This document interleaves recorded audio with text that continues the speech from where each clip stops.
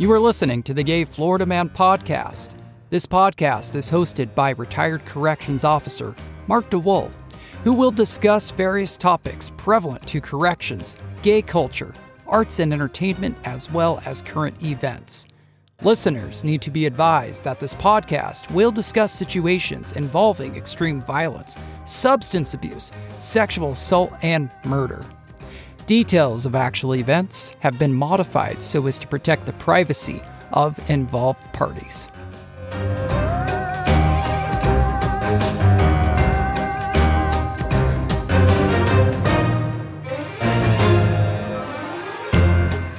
Welcome back to the Gay Florida Man podcast. This is episode 45. Don't forget to follow us on Instagram, Facebook, Twitter, and YouTube. What is the definition of a hero for you? According to my dictionary, a hero is a person who is admired or idealized for courage, outstanding achievements, or noble qualities. This past November, I watched a documentary called Life in the Doghouse. It was an absolutely fantastic documentary. It told the story of two men who have dedicated their homes, their finances, and their lives to saving the dogs discarded, forgotten, or abandoned by our society. I was intrigued and learned that the book Forever Home was available to answer so many of the questions unanswered by the documentary. Coming on the podcast today is an amazing person who clearly represents what a true hero is. Danny Robertshaw from Danny and Ron's Rescue. I have to give a big shout out to Kim from Danny and Ron's Rescue, who facilitated this interview. Kim, I cannot thank you enough. Hello, Danny. How are you? I'm well, thank you. Thank you so much for coming on the podcast. How are you? I'm doing well, thank you. Are you down here in Florida right now? Yes, we are until about the first or second week of April. Okay, fantastic. Well, I read your book. Oh, it's fantastic. Like You know, a lot of the questions that the documentary didn't answer, I'm so glad you guys put the book out. Oh, thank you. Yeah, it's fantastic. So I've got a bunch of pages of notes. So I'm going to ask you a bunch of questions if that's okay. Well, I'm sure it must be. The first question I wanted to find out is, what are you guys up to as far as how many dogs you've saved? I think at the end of the book, it said 13 or 14,000. We're pushing right now very close to 14,000. Awesome. Now, I saw there was two Dobermans. One, of course, was Ron's dog, Tara, that wanted to find out the story with Tara. Tara was right before me. Right. And with Ron. And so I only met her a time or two when I was at their house at the time, but I know she was a lovely dog and, very sweet. And I know that he was in love with her, but I didn't really know her myself very well. Okay. And then the other one in the documentary, you actually saw one of the dogs that was up for adoption was Doc. Yeah, Doc was a love. See, you could tell I love Dobermans. Yeah, I do too. Well, you love every animal, which is awesome in the book, and then of course the movie. Almost all of them. Well, when you go back and you're talking about the turtles when you were a kid, negotiating with these kids. I was pretty brave then. That's fantastic, though. Both you guys have such a passion and love, not just for dogs, but for all animals. Yeah, I'm a little weak that way. No, that's great. You've got a huge heart. It was really, really nice to see that in the documentary. So is it right if we talk about the documentary to start with, Danny? Sure. So 2018, Ron Davis, the director, did you have any idea that it was going to be as big a success as it ended up being? Absolutely not. It was so funny because Ron came because he wanted a dog to be a friend of his dog. And he'd never thought at all about a Chihuahua or whatever. And somehow or another during the visit here, we chatted and talked, and he met Little Guy, I think it is Little Guy. He just bonded with him right off the bat. And later he said, I never thought I'd be leaving here with a Chihuahua, believe me. He said, I don't know what it is, but he said, you guys are going to be my next documentary. And so when he left, Ron and I looked at each other and started laughing. Right. Yeah. What do you want to do? See us feed 60 dogs every morning? And at the time, that was probably a good number to use. But now it's a lot more. But we didn't find ourselves interesting in any sort of way. And we thought, there's nothing to make a documentary about here. And he hounded us for about a year and a half and invited us to dinner and to meet his other half. And just we became friends and stuff. And so finally, he twisted our arms enough and we said, well, if you want to. But then we were really almost in depression, thinking this is just going to be horrible. Really? So, well, we just couldn't figure out what there was that was of interest. Not really until we saw the whole documentary. I watch a lot of documentaries, and I got to tell you, as soon as I watched this documentary, I was on the email to you guys, to Kim, because I said, I want to talk to these guys. What a great story. Well, thank you. We didn't even know what the story was. It's so crazy that the two of you had no idea that you were so awesome in the story, that you guys, starting with Katrina and then saving those dogs, and then it exploded into this just wonderful, wonderful thing. And then the story is finally told. I guess you're right.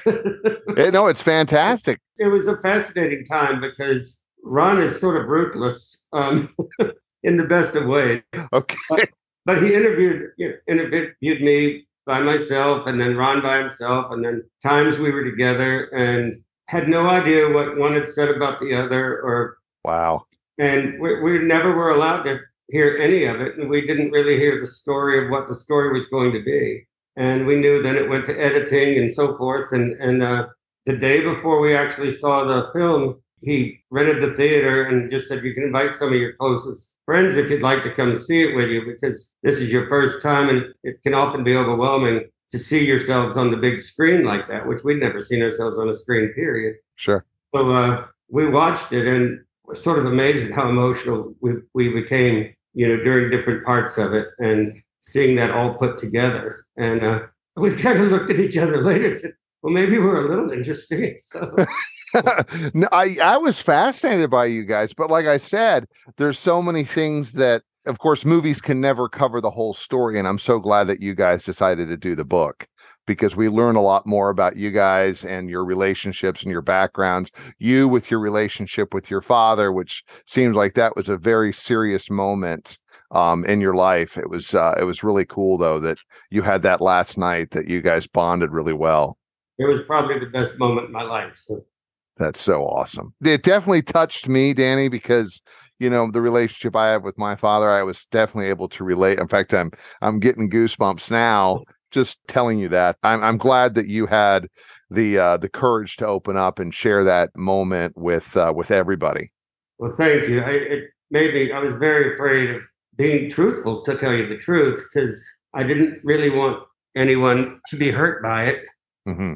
And I didn't want people that I knew to think I went through life scared of him or was afraid of him. It wasn't that. It was I didn't feel worthy of him. Right. I can relate. I can totally relate. A lot of people can, a lot more than I thought. I'm sure just that aspect of your life, it touches a lot of people. And I know a lot of people that are gay can relate to that. And I know a lot of my friends, there's been challenges with parents, and particularly the father figure, for a lot of gay males. It definitely hit home with me. Well, I'm glad it did then. Yeah, it was. Thank you very much for that. In the movie, 6 minutes in, Ron talks about the very sad statistic of 4 million dogs. And I know it's a very important statistic, and it's the whole reason that you guys are so driven to try to save so many lives. And if you break that down, and if my math is correct, 10,958 per day, 456 per hour, 7 per minute that we lose dogs to euthanasia. And when I broke it down, because when you say 4 million, the United States is a big place, it's understandable. But when you break it down to 7 per minute, that's disgusting. It's horrible. There's so many different aspects of this documentary. It starts out with you guys with your daily routine, waking up at 6:30 in the morning, and everything that you have to do, the cleaning, the kennels, the dogs, the going out, the medications. It evolves and it starts to go into the details of how you guys go out and you do your rescue, and you try to look for these animals that are the least likely to be adopted. And for people that watch the film, That's so fantastic that you're looking for the ones that have the least chance of survival. Well, I think they're so often the ones that deserve it the most, as we've said. And I sort of borrow the phrase all the time from the musical Miss Saigon, and where they talk about the child whose only crime was being born. We feel that way about the dogs. It wasn't their idea to be born and then mistreated. And so that, to us, that gives them a real right to have some chances in life. When you look back at the whole process of making this film, was there a particular part of the film that was difficult to be part of, or difficult, challenging when you were making it? Well, for us, it's always difficult when we have to make the decisions not to take this dog or not to take that dog, and you can't leave without feeling some guilt about, I wish I could have, but we know we can't all the time. And for us, trying to find homes for everything, one thing we learned that is very difficult is that when you have 4 or 5 that look just alike and they're the same size, and people see them, none of them get chosen because they want something different. We've learned in the process that it's not that we won't take several at a time like that, but we've learned that when we take them places to be seen for adoption and for people to sort of go through the group and pick ones they love, we found that we have to do those individually and separate them. Okay, yeah, it makes sense. Because like 4 beagle puppies that are all adorable look like 4 beagle puppies, and then put a white puppy in there and that's the one they want, or a yellow puppy or something like that. And then the others sit around forever. And it's just mankind's way of selecting. Everybody wants something different and unique. So we've learned that we've had to learn the hard way that we have to keep them apart and let each one go individually. And it's important that they're seen as an individual too, and not a pack. So that's been a good lesson to learn. You know, when I watch the documentary and I read the book, do you guys ever have an easy day? I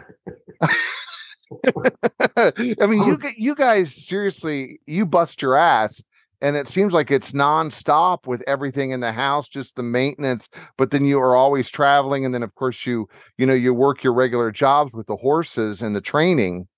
Well, we finally learned after being together about, I don't know how many years, 15 maybe. Right. Maybe we should take a vacation, because we never had. And so we do go to Aruba for 2 weeks every summer, right before the 4th of July. The first few days, I can actually say, are totally relaxing. And we go to the same place every year, and even the staff in the hotel knows us. And we know the ropes in the restaurants, and they greet us, and we feel like royalty when we go.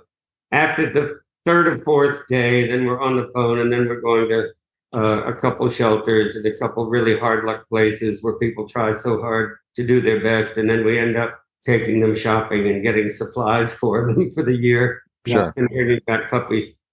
And then Ron is one who does get into, he's a manager in every sense of life, of business, of everything.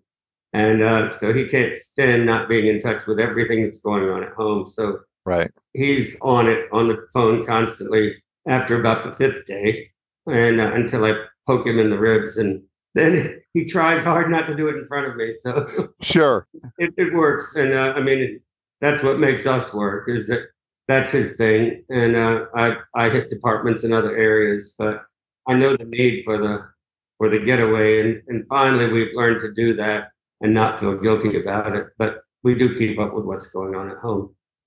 As you talk about Aruba, I got to jump real quick to the book, because you talk about the story about the hotel room and the message light going on. Chloe. Well, that was actually at a horse show. I guess what I'm connecting is like how you're able to go to Aruba and not worry like you did, because it seems like that incident with the phone, when you looked at the phone and you saw it blinking, you knew right away. You had intuition.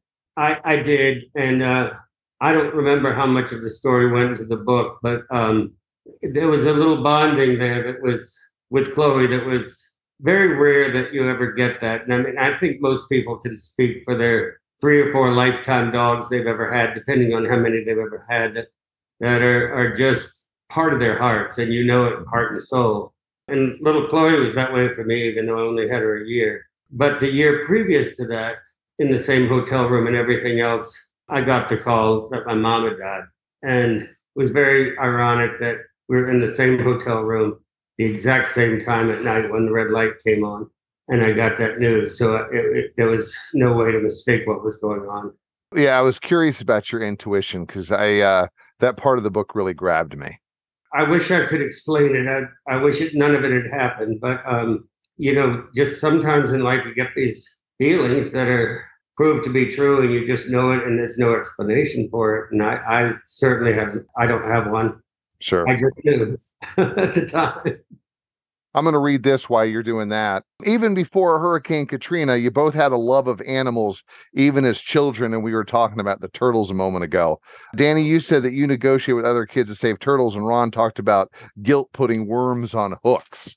As you began to become more focused on your commitment to rescue, have you achieved a certain level of satisfaction on this beautiful mission? I think we've achieved satisfaction in that we're doing the best we can do and still know we can do better. I mean, when we started this, I don't like to use the word mom and pops or pops and pops, but right. But it was just in our hearts, it was a thoughtful gesture and something that was meaningful, and that we wanted to spread awareness of it.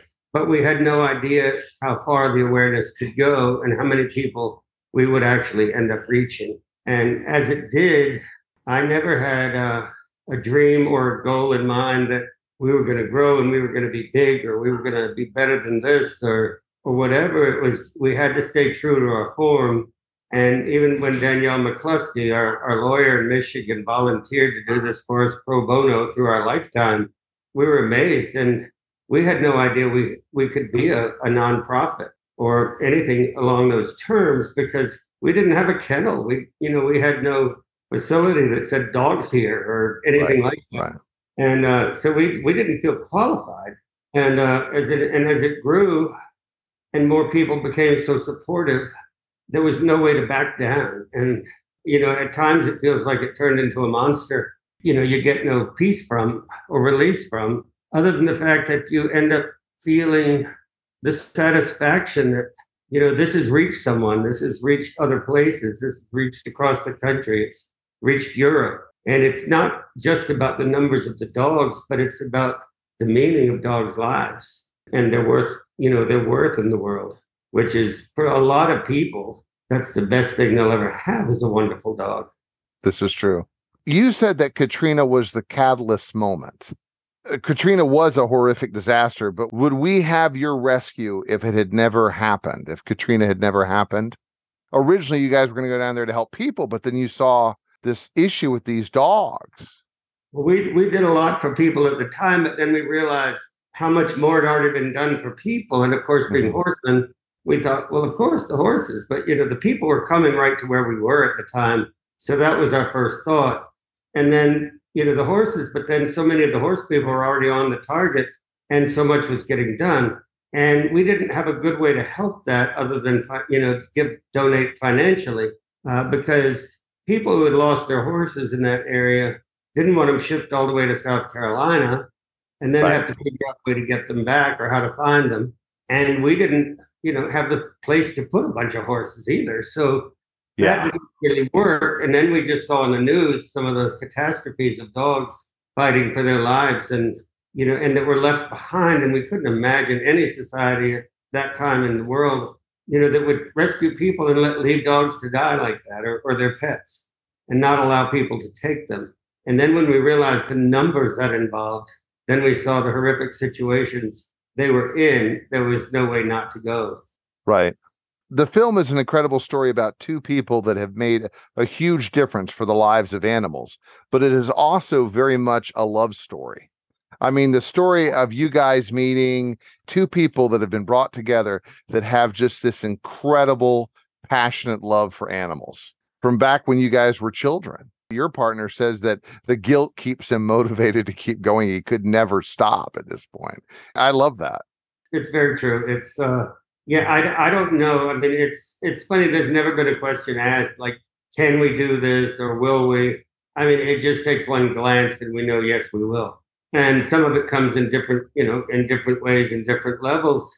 But there's always more to do and more to reach out to. And the best part of it right now is my niece Christy. And there's a long story behind Christy, but as a child, I was sort of helping raise her as a child too. And what an animal lover she is. And she heads up the rescue at home while we're down in Florida. Oh my goodness, she has a heart of gold and can't say no to practically anything. So she gets us in more trouble. But it's all good stuff. I mean, it's rewarding, to think someone else is there with you, and maybe you had an influence there in her early life too. It sounds like a heart of gold runs in the family. Well, I'm sort of the end of the line. Well, the torch has been passed apparently to her.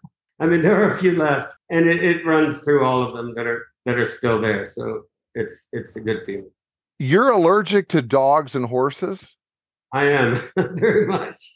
That blew my mind when I saw that. One time, I was taking so many allergy shots a week, and all these drops and pills and all this stuff. And I finally realized that I was also allergic to every southern tree and grass and hay and dust and dirt. And, so there was nothing else. I mean, and I just thought, screw this. So I still take allergy stuff and do what I can, but I'm not getting away from it. There's no way. So sure. I just can't live with it. Is it harder to be in South Carolina or Florida with allergies? The worst part of this, and it's the truth, is that we come down to Florida when it's the worst season for allergies. We go home when it's the worst season in South Carolina. Oh my God. So if I could reverse the seasons, it might be better. So I just try to stay well equipped and prepared as well as I can. Right. Again, I'm going to jump back to the movie. I love Ron's story about the breeder approaching him and saying she hates the rescue, that you guys have put her out of business. We love that. I know. Isn't that great? That's got to feel really good. Like something's working. It felt wonderful. I mean, that was one of the first accolades we felt like we received. We really Have there been any other people that have come to you and said, like, look, you're hurting my business, or negative comments like that made you so happy? There have been some others. Most people are a little more tasteful than this lady was. Yeah. We've known her quite a while. And so tastefulness wasn't necessarily her forte. But we have had people just say, you don't understand that, especially puppy mill breeders that sell to pet stores and situations like that, and said, you guys, this is our livelihood. You're trying to kill us. Our only response could be that you're just trying to kill all the puppies and screw people with your deals. And it's there's no way we can support you in that endeavor. Well, and you can talk with experience. You guys have gone into these puppy mills and you've rescued all these dogs that have been in a lot of places. Yeah. I feel like 52 minutes is probably the most important part of the documentary, because it talks about the importance of spay and neuter your pet, a need for a national law, and then Ron's story of approaching a South Carolina official who said that there was no way that he was going to tell his buddies to cut the balls off their hunting dogs. How challenging is that to hit such resistance? And here is like somebody involved with making the laws, not going to happen, won't even consider it. And that's with a big smile that only Southern gentlemen know how to do. Like, good old buddy, you just don't get it, do you? Right. And it's, we get it. And they're not going to buck each other. They've been raised that way. Their daddies did that. Their daddy's daddy and their daddy's daddy's daddy. That's why we have these big old plantations, and dogs are a dime a dozen. And if they work, they work. If they don't, we shoot them or we just let them go. And it's not a valuable pet to them. It's not someone that could show them devotion through life. They're not given a chance for that. I mean, they're just packed in sterile areas, and they don't get heartworm treatment. They don't do anything unless they prove to be some type of big winner in the deer hunt or whatever it is they're doing. And so, because there's more of them. And to me, it's a little bit indicative of the old plantations and slavery. It's they're not really seen as individuals; they're seen as products. And when I say that about the South, I realized slavery actually was there was more slavery, and the biggest slave trade came from Newport, Rhode Island. When everybody talks about the South, so it's not like it's only a Southern thing where people don't think of other people as people. Right. And so I'm please don't think I'm trying to condemn just the South, but there is sort of an old Southern boy mentality that goes with some of that. And I'm from the South and I love the South, but it's very hard to talk to people that have no other way to see things. Well, when I was looking for a title for the podcast, and I don't know if Kim told you, it's called the Gay Florida Man Podcast. Right. And, you've heard the whole analogy of Florida man, because you hear all these crazy stories come out of Florida. And I don't know if you ever heard this, but you put in your birth date and then type in Florida man, and whatever story comes up, that's your Florida man. Yeah. When I was thinking about a podcast name, because I talk about, I worked 20 years at a state prison. And then, of course, I'm part of the gay community, and then I love horror movies, but I have all these different passions. So there's no one thing that I talk about. I jump around on different topics on the podcast. So right. I thought, how perfect, the Gay Florida Man. I think that's perfect. I think it's great.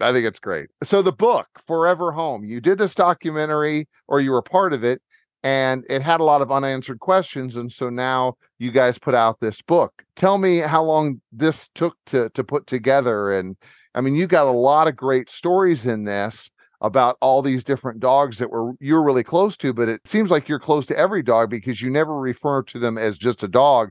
Everyone has a name. Everyone has a story that you love to tell. They do. And, they are individuals and they all need something. Since it's grown larger, it's much harder for Ron and I to know each one as an individual like we used to when we were mainly the main people doing everything. The more staff that it takes and stuff, it takes away some of our own personal closeness with a lot of them. But we try to only have people who are willing to do what we can't do in our absence. And yet a lot of them we still do have big connections with, and a lot of them we make the decisions whether they can be adopted yet or not, and if they're ready or not, and we're the final word. But we have people that can tell us what we don't know when we're not there enough to do it. And so, like, even when we're in Florida and we have a bus come down every week with some of our dogs from home, we know who we're getting and what they're like, and and it's like if we haven't lived with them, we will before they go anywhere when they leave here. So it's we still try to do our best to know who they are before we represent them. That's very well thought out. Some of the different stories I'm going to jump around in the book just to give some kind of highlights. Skipper, dog from Katrina, where the family came forward. Yes, that was still one of our favorite memories. He was the cutest little black Pomeranian. At that point, we didn't know how people would find their dogs or not. And we were told just to go on with whatever we could do because nobody was going to know where their dogs were. They were all in warehouses and so many people weren't coming back. And this was very interesting because they were from Louisiana, but they had been evacuated to Houston. And somehow the family in Houston had given them a garage apartment to live in, saw something about us and said, well, why don't you try them? And so we got the phone call, and he already had a ticket to Buffalo, and said, we're sure that's our dog, and our children have just cried every day because they don't have him. So we called the people in Buffalo, and they were wonderful about it, and we bought him a new ticket. Does that happen often where you have dogs that are rescued or brought in and their owners have been looking for them? I mean, is it a common occurrence? Is it super rare? It's pretty super rare at this point. Nowadays, a lot of the dogs that we get and take, a lot of them are from veterinarians where people come in and say they want to put the dog to sleep if they can't afford the treatment it needs, or they're just tired of it and, or whatever, if the reason. And so the veterinarians, there's so many that know us and they'll call and say, we know what your bills are like, but this is a wonderful dog. He doesn't deserve to die. Would you guys be willing to take it on? How do you say no? Sure. So we do, but we also learned very early on that we have to make the people and the veterinarian's office or the shelter, wherever they are, if their owners surrender, they have to sign an agreement that we own the dog after that. They can't come back after we've paid for it to be healed and paid all the veterinary expenses and everything else, and then come back and say, well, I want my dog back, because if it's still in their name, that's what they can do. They have to sign it over to us so we don't ever get into a legal skirmish or just a mental skirmish, because it would kill us to send them back to somebody. We had a lady who shut her dog's leg in the car door, and then she wasn't going to pay for what kind of operation it's going to be. She didn't have the money for that. Then she called back and said she wanted the dog back after we paid for the surgery and everything else. And, but she'd signed the dog over, so there was no way it was going to happen. Sure. And we've had a lot of that situation. Working in a prison for 20 years, people don't surprise me at all. No, I'm sure that didn't surprise you at all. No. Chapter 8, Gloria Gaynor, heavily involved with you guys. She's wonderful. She's been so good to us. She got heavily involved during the pandemic, right? With the masks and the money that she helped. Well, it was before that, actually. Oh, okay. Kim Koloff, a very good friend of ours from here in Florida, well, she's actually from Massachusetts, but she is just a busy go-getter and loves people and loves children. And she said, all these events down here are geared towards the adults. This cocktail party for this fundraiser for that. The kids have nothing. And she said, I want to put on an event for children. And she said, but I want them to learn something from it, not just give them an event. And so she came up with the idea of the kids trying to earn money. And she picked us, the rescue, as something for them as a goal for them to, knowing they love pets. And it was a goal for them to earn money for the rescue, as well as give them an evening of entertainment and fun. And the idea, of course, was that they didn't have to know how to sing, but they could always lip sync. And so one family that has been very true to us and great to us had 3 daughters. And so they really got on the bandwagon, and they wrote Gloria a letter and said, we're planning to perform I Will Survive. Hope that's okay with you. And any chance you want to give us some money to put towards this? And so she asked for some details about it all. They sent her, our pamphlet and this and that. And so then a couple of weeks later, Ron gets the phone call and says, hi, this is Gloria Gaynor, and I'm very interested in your rescue. Then she said, well, she would like to come down and be a judge, and she'd love to sing a couple songs for everyone while she's here. So that's how we met her. Then later she came to our house, to actually see the rescue, the Doghouse, and came to visit, and we just became closer and closer. And this year she's coming back again for the lip sync. And she's flying from California and coming all the way back to Florida just to be here for the night and do a couple numbers and help judge again. What a beautiful lady. Is that lovely? Everything. And I mean, what a great song too. That the kids originally picked, I Will Survive. How awesome. Yeah. And I mean, they had a motive behind it, and it was so true. So it's cool. That's great. So Gadget and the hotel and dropping the tennis ball on the elevator with the manager of the hotel. And you smuggled this dog into the hotel. I love that story. Yeah, it was a few tense moments. Well, I imagine you two trying to fumble as the dog wants that tennis ball, trying to cover up. I had to fold. I was holding him, and of course I dropped the ball. And so then I had to double over him and pretend, oh my stomach again. I was trying to squash him and get him confused so he wouldn't think about the ball. And I couldn't wait for the door to open. I'll bet. How many flights up were you in that elevator? How long was that ride? That was about on the 4th, and we were on the 7th. Wow. That's a great story. In chapter 9, I really like chapter 9 because you talk about the importance of gay marriage as far as recognition in the law.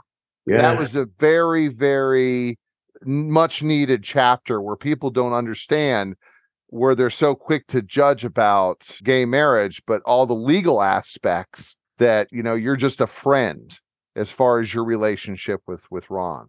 Yeah. And people really looked at hospitals and things. If there's not proof of your being a relative, it doesn't matter who you are. They're not going to listen to a story. They're not going to believe what you tell them. And sometimes the other person who can verify it isn't able to talk at that point and to make any sort of decision. And there was no one I'd rather make decisions for me than him. And Right. or for to be there at the same time. And so that made a big difference. And then, the other aspect of that, because, as when we met, I had my own farm and he had his own place, which is now the Doghouse. And now Beaver River Farm, where we have the show horses and stuff, was, totally mine. And because he's a much better business oriented person than I am, and he had the trucks and trailers that shipped the horses, and he would deal with billing and the help and the salaries and all of that sort of stuff I had no interest in whatsoever. And so, we got to thinking about what a mess that would be if one of us died at that moment, because then he wouldn't have a place for the horses to be trained. If my place went up in court, or, Okay. I mean, my family loves him and his family loved me. And so I'm sure it would have worked out all right. But legally, if part of my family I just want the money, my part of the inheritance, and put a stop to it, then my farm would have been for sale and there'd have been no place for him to train. If he had gone, then I would have nothing to take the horses to the horse shows with and not a clue how to handle all the rest of the financial things. And it would have been a big court mess in every aspect and ruined a lot of people's lives in the process. So we figured out, that the way to do that is to be as a couple and look out for each other. It makes sense. I don't know if you guys are just naturally meticulous or if your attorney helped you with this, but I love the fact that you guys have gotten so specific and so detailed about the adoption contract, looking out for the well-being of the dogs. And, with the stipulation that giving the dog to anyone else comes with a $5,000 fine and you can put a lien on their house. I love that because you're looking out for that dog, not just for the whole adoption process, but for the life of that dog. You really sincerely care about that dog's well-being. That's what we call our lifetime promise. Mm-hmm. Yes. They get referred to frequently.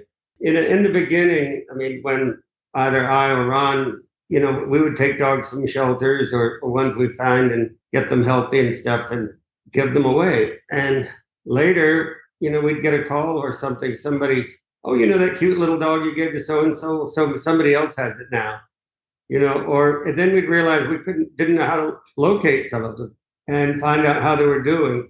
And, we'd ask people to send pictures and then we'd get nothing. And we realized that we were very irresponsibly thinking we were doing a great thing when we really weren't necessarily. Mm-hmm. I think most of the time it was fine, but it's not fine when it's not fine, and we don't give them a lifetime promise, just because it's cute wording. It is a lifetime promise. And if it's not going to be done right and it can't be finished as it was intended, then it needs to come back to us. I love that, Danny. Chapter 13 hit close to home for me because you talk about a shelter run by a prison, but unfortunately they didn't do a very good job. You guys had to come in and save that whole system that was happening. It was a disaster. Horrible. It was terrible. And we actually combined with our local shelter. We had done a lot to help get the new shelter built in town long before we became a rescue. And we raised a lot of money to help get them a new building and a new procedure and better conditions for the dogs and cats, because the original was really horrible. And so they're the ones that sort of gave us the info about that, but had no idea what to do with it. And so we combined with them to go down there. So some of their staff went with us and we went with them, however you want to put it. But they didn't really have any way to do anything with it when we got there. But we were all upset about it. But they, at least when we got back, they took a lot of the dogs with them back to their shelter and had them evaluated at their expense, which was a first. Good. And, try to have good community relations with it. But our biggest horror was dealing with the situation at hand that we had just left. One of the dogs went home with one of our staff. I think it's probably told in the book, but they slept in these barrels hung from the roof, these half barrels of the plastic barrels and stuff, and that was their whole doghouse, winter, summer, whatever. The girl that took one of these dogs, it was a hound dog, and she opened her dryer and the dog jumped in shaking and just in the dryer, just thought it was the barrel drum she was supposed to sleep in. Sad. It was really sad. But they had to stay in the barrels because the whole ground was covered in feces and urine and all that. Yeah, I mean, it turns out the barrels were doing them a favor, which you'd never dream of. That's so sad. Chapter 14, Lifetime Promise. A vow that the dogs you rescue will never again live in a shelter, never be needy, and never not be loved. That's the words. That's fantastic. That's what I've got as far as our interview. You guys are angels. You guys are saints in my book. Well, we hear it. We think we're struggling dog rescuers, but we appreciate the compliments. I wish that every rescue could be as organized, as well thought out, as dedicated as you guys are to the dogs. You guys are seriously amazing. Well, thank you. I mean, it's been trial and effort, but we spent a lot of guilt-filled nights, thinking about before we ever made so many mistakes and errors, learning our path, that we didn't have a way to follow up. From our horse world too, it's we learned all these people that donate horses when their kids are tired of them or they're not enough winners, and they donate them to colleges and in different places, and they don't know what happens to them when they're not useful for the schools. And a lot of those end up in slaughter. And I think now most of the colleges, we've sort of opened a little bit of a storm fire in trying to educate people. When you donate, that's not the worst thing in the world, but know what happens to them. This was an animal that was devoted to your child and, helped you through a lot of trial and error, maybe kept your kid from drugs or something else. And then you just cast it off or you get a tax write-off. But know what happens to it. Your child wouldn't want to know what happened to it if it's not good. There's so many unended problems in our world that need to have an ending.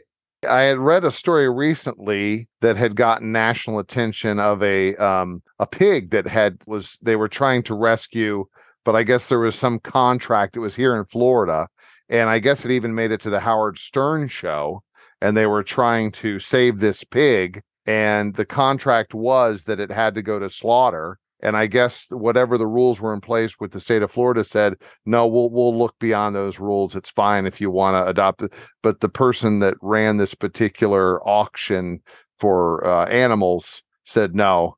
They ended up, sending it to slaughter. She would not let it be adopted. I can't believe that level of. It just really pisses me off, Danny. No, it does me too. And I think nothing's nicer than the 4-H programs and projects for kids to do. But they take such pride in raising these animals and having such bond with them, and then they're sold to go to slaughter. Giving them a name, yeah, you bond with it, and then it's horrible. I eat meat. I can't deny that. Sure. But I hate the aspect of all the factory farming and so many things that should be changed. And I rally for that all the time. But absolutely. But I don't know. For me, I don't have enough real-time farmer in me to be able to think that I could have something as a pet and then let it go like that. Right. So. That's terrible. There's still a lot of room for change in our world. Danny, thank you so much for coming on and talking to me. Very well. Thank you for having me. I appreciate it. I'm going to send a little something to you guys. How long are you going to be in Florida before you make the move up to? We'll be here until probably the second week of April, probably. Okay. So I'm going to send you guys a little thank you something. So thank you so much. I appreciate it. One quick question. Do you ever make it to the Equestrian Center in Ocala? I've judged there. I haven't shown there. Okay. I figured that, you've probably been there. I'm not too far away from Ocala. So my whole house is set up with movie props used in horror movies. So that's something I don't get into. That's not your thing? I'm not into horror movies. I run from them. Do you have a favorite movie? I have to go to something that makes me happy. Okay. Like A Dog's Life. Well, maybe. I have enough dogs in my life, so I don't. You have a few. How many do you have in the house right now? Well, in the house down here right this minute, we have 19. We have over 130 in the house at the Doghouse in Camden. Wow. That's a lot of dogs. That's great. It never ends. Well, thank you very much. I really appreciate your time. Please tell Ron I hope he feels better. I'm sorry that he's got the flu. I am too. Yeah. And be careful, make sure, you don't get it. I wasn't too well the last couple of days, so maybe I gave it to him. I don't know.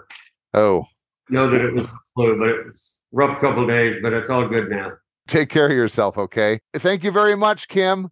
You guys rock. Thank you so much. Okay, thank you. Good night. And I end today's session with the same thing that I tell you every week, and that is to be good. And if you can't be good at it. And if you're sitting in prison, you're not good at it. Good night, everybody.